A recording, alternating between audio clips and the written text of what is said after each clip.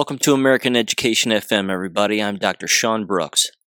I have a couple of stories I want to discuss here, and then at the end of this episode, I'm going to briefly introduce what's going to be happening on Friday's episode, where we're going to have Vanessa Hurst back on the program, and she's going to be talking about what's going on in the New Haven school district where she lives, give us an update on some things. I've got a couple of things to read while she's on and talking about what's going on there. As it turns out, her superintendent is sort of doing this "I need to sell you our communistic program" tour kind of thing. And it's not going over too well. But I'll get into that a little bit at the end. And then, of course, Friday I'm going to have Vanessa Hurst back on, and then she'll describe it more in detail. And I've got a few notes and a number of questions to ask, so we'll get into that, no doubt about it. First of all, I wanted to cover this particular story from Just the News, and it's titled, "Deplorable Professor Creates Anti-Indoctrination Mill with New Education Startup." And then the subtitle is, "Michael Rechtenwald riled NYU with his tweets. Now he's recruiting academics to teach courses that push back on critical race theory." Okay, before I read this, I'm going to kind of summarize it quickly and just mention a couple of things. And I'm not. I don't know. People say name dropping, and not to name drop. And I'm not doing that. I'm just trying to give people a bit of a, I don't know, some perspective here maybe on a couple of things and just kind of a couple of different angles to think about. First of all, there's a radio show, which I highly recommend, and it's Dr. Dave Janda's radio show, Operation Freedom. And the radio channel, I believe, if I'm getting it right, is WAAM 1600 out of Ann Arbor, Michigan, if I'm not mistaken. So, again, if you're on your radio apps, if you can find Wham Talk 1600, definitely try to find it. His radio program is on Sundays from 2 to 5. And he has a number of guests, and he doesn't take any phone calls, but, again, he has a lot of reoccurring guests. And there was a time there where I was fortunate enough to have a conversation with Dr. Dave Janda on his paid subscription platform called the Insider Insight Show. And that was over a year ago, just over a year ago. But he's had Michael Rechtenwald on his program before, and Dr. Robin McCutcheon, who has also been a guest on my podcast as well. So let me do my best to describe Dr. Rechtenwald really quick. And again, I mean no disrespect whatsoever. That's not what this is. I agree with him on many things. There are many things I don't agree with him on, but it's one of those better late than never kind of deals. But I specifically want to talk about his education startup here, and some of the questions that I have, and perhaps even some of the more bigger concerns. First of all, he describes himself as a reformed, hard left of Lenin Marxist, and then sort of began to see the light regarding the way that leftists would treat other people, in particular in the workplace, and he thought that was unfair, and then he started to connect the dots and then realized that, wait a minute, all of these people are Marxists, and this is not good, and I am not them, so I need to distance myself from it. And he's written some interesting books. I read one of them, The Google Archipelago, which again has to do with the control nature of online media and Google and all of that, and it is a good read. Here's the issue with this education startup, just for me at face value. And again, I respectfully say this, and this is my opinion. First of all, education startups tend to not last. And here's why. The overarching theme among most education startups is that an individual engages in an education startup to make money. Yes, they potentially want to help people and educate people and what have you, but they end up attempting to make a decent amount of money while doing it. And then the people who are actually participating in it recognize, wait a minute, I can find this information anywhere on the internet for free. And then people stop participating in that education startup, and then they just go and seek out the information on their own. So that's kind of number one regarding education startups. Number two, the business of critical race theory, which has been brought up on this podcast before. And again, I refer to it as giving the squeaky wheel the grease every single time that it gets mentioned, because I really don't think that it needs to be mentioned as frequently as it is. I'll even go so far as to say I'm not sure we need startups to discuss how fake and pretend critical race theory is. As I've said in the past, it just needs to be made fun of because it's like the tooth fairy. It's that absurd. It's that ridiculous. It has no weight. It carries no water. It's pretend. So if you look at this education startup, again, just at face value, what you're essentially asking an individual to do is to pay, and his paid subscription here is $30 to $80 a month, to essentially learn about the ridiculous nature of Marxism and critical race theory. But the internet already exists. This information is already out there. It isn't new. And books are a whole lot cheaper that clearly discuss, even in a paragraph, 3 sentences, that all of this is a lie, that none of it is real, that this critical race theory garbage and white supremacy is the problem and whatever else, it's brainwashing, which begs the question, who's going to pay $30 to $80 a month to unbrainwash themselves or keep themselves from potentially being brainwashed? You see, there's really no gray area here. You either know critical race theory is complete pretend, like I would assume most of the listeners of this podcast, myself included, or you're completely brainwashed and you think it's real. But if you think it's real, again, why would you pay money to unbrainwash yourself? Because that's not how brainwashing works. Brainwashing is so powerful with repetition that an individual is going to believe whatever they hear, in particular, if they hear it from multiple angles, multiple times, and are incapable of individual thought and investigation. So, my issue with this, beyond the monetary aspect and the lack of real probability that an individual who is brainwashed is going to participate in such a thing to unbrainwash themselves, is that the real thing that's lacking is just individualized thinking. That's what's really lacking here. Individuals need to have the opportunity to think individually and investigate things individually by applying the scientific method, which I've brought up on this podcast a number of times, and the importance of that. Formulating a hypothesis, doing research, arriving at some answer, but if all the pieces aren't there, then they need to go back, reform another hypothesis, and continue to build on whether or not something is real or something isn't. Again, that doesn't take money. It takes time, it takes effort, it takes individual thought, it takes thinking. Some people refer to it, myself included, sometimes as critical thinking, but I would agree that it's just thinking skills. People just need to start thinking again. There's too much of the word collaboration, as I've said in the past. There's too much group work. There's too much project-based learning. There isn't enough reading and writing, because reading and writing is a solitary individual activity.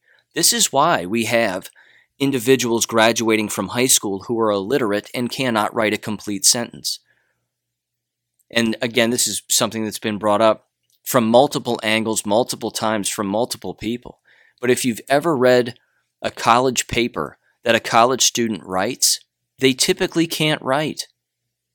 No offense, and it's not all of them, but many of them just can't write. Their sentences are incomplete. They don't know that a paragraph has 3 sentences in it or more. The punctuation is off. And everybody's guilty of typos, myself included. You read any book, you're going to find a typo. But the nature of an incomplete sentence is elementary grade school work.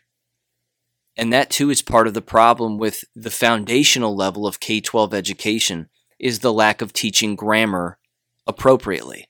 As you heard in the last video, in the last episode of the teacher addressing the school board, where he's openly and accurately criticizing Brain Pop videos because they aren't teaching grammar correctly. If children are hearing that consistently, then they're going to grow up later on and not know how to speak the English language fluently and correctly, even in a dominant English-speaking country. The same is true with the written word. The same is true with anything. But again, to just come back to the nature of this education startup, I wish him the best. I really do. I won't be participating. It would be very easy for me to reach out to him and say, hey, look, we were both on Janda's show. We both know him, name drop and do all that nonsense, and me toss him my resume and say, hey, look, what do you think? I'd like to help, blah, blah, blah. The fact is that it's free. I mean, this information is free. And as I said earlier, books are cheaper. They're far cheaper. I'm continuing to read the book, The Rape of the Mind, which, again, I read the second chapter on one of the earlier podcasts from this past weekend over the course of 2 episodes. That book alone will teach anybody who picks it up and reads it that we've all been brainwashed. We just have to figure out what we've been brainwashed about. Because again, the business of critical race theory is so easy to break down. It doesn't take $30 to $80 a month to figure it out. You can listen to it here on this podcast for free with me saying basically one sentence or a number of them. But like I said too, it would be like creating a class to teach people that the tooth fairy is not real. We know the tooth fairy isn't real. So what kind of person is actually going to be paying to listen to the fact that the tooth fairy isn't real?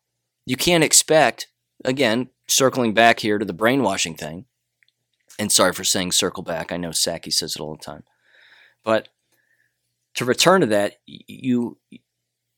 a brainwashed individual is not going to pay to have their illusion shattered, typically. In many cases, their illusion gets shattered through personal experience or they, quote-unquote, accidentally stumble over the truth. Again, either through personal experience or something that they read or someone they listened to. Now, again, I'm not saying that somebody wouldn't benefit from his online startup. Someone probably will, and that's great, and that's fine. But books are cheaper. A book is 10, 11, 12, 13, 14, 15 bucks. Buy one book and you'll figure it out. But I could also break it down by simply saying this. If you have a group of people, we'll say 2 groups, Group A and Group B. Group A thinks critical race theory is real, not knowing the definition of the word theory, which means not real. But let's just assume that they think that the word theory means real, which it doesn't. And they think that critical race theory is in fact a real thing. And then you have Group B that says, no, it's not.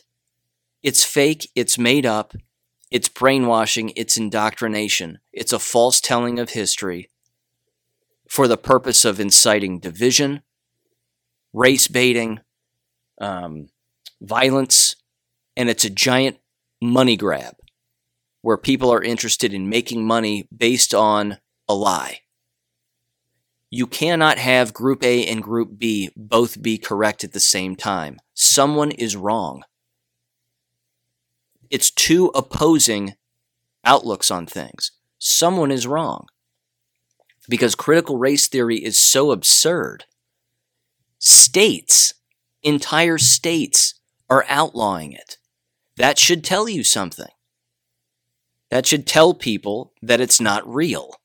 Which means, again, why would a person put together an online group or online education consortium, so to speak, to prove to people what we already know and what the law has already recognized as being fake. So, I don't know. You can't have it both ways. You can't be in Group A and Group B. You have to be in one or the other, and it really is binary. There is no middle ground. There's no, well, I kind of agree with some of it, but most of it I don't agree with, but there are parts of it that I think, no, that means that person hasn't read enough yet. And they haven't looked up themselves as an individual in the right places on the internet to arrive at the logical conclusions about how fake, phony, and pretend critical race theory is.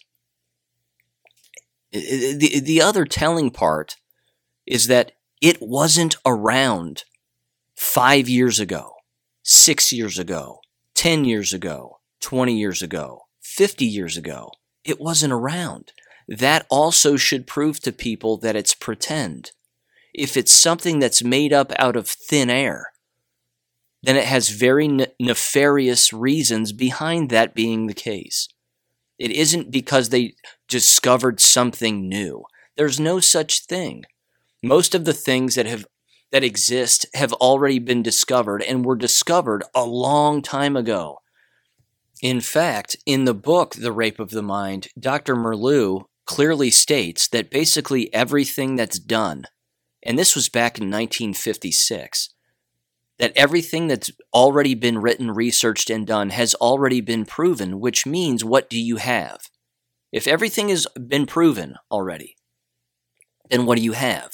You have, again, two groups of individuals. You have individuals that are essentially not plagiarizing, but they're repeating what other people in the past have already stated, which I'll fully admit, that's what I've done in my books, but you're doing it for a different generation, assuming that they're not going to go back and read an old book.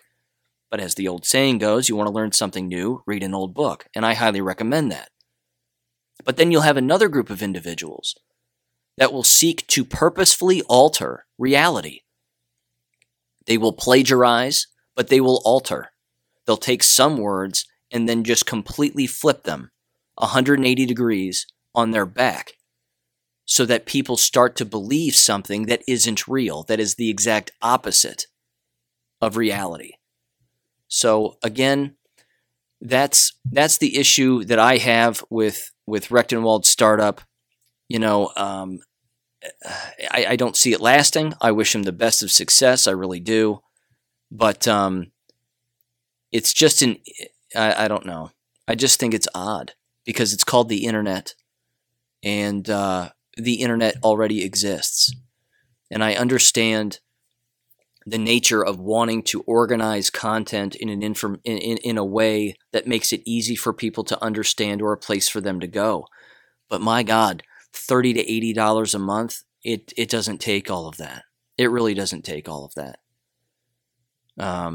You can do it for free. Again, it's called the internet. Prager University has the same thing. They also have a paid subscription kind of platform.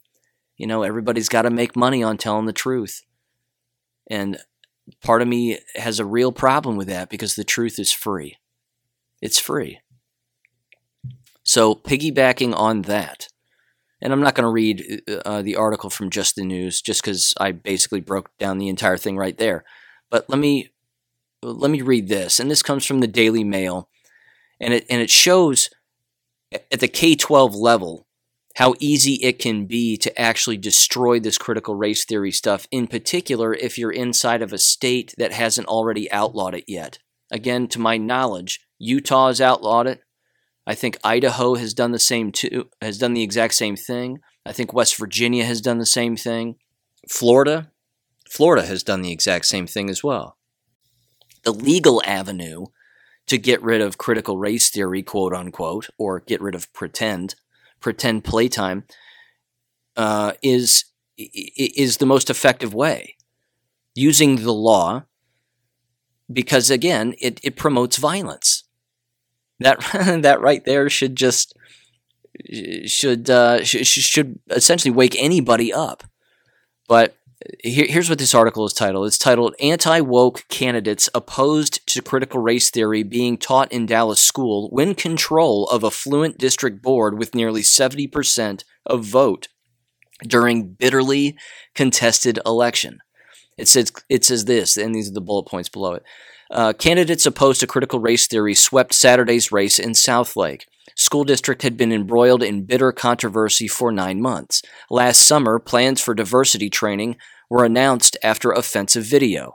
Conservative parents fiercely opposed plan, saying it called for diversity police. Others insisted new curriculum was needed to battle racism and inequity. Now, candidates opposing the diversity plan win board seats by wide margins. It comes amid a national debate over critical race theory in classrooms. Again, that right there is how you take over a K-12 school district. You show people the violent nature of something that's completely made up, and then you simply run against the people that are for it, and then you'll most likely win. That's basically it. You're running against communism is what you're doing.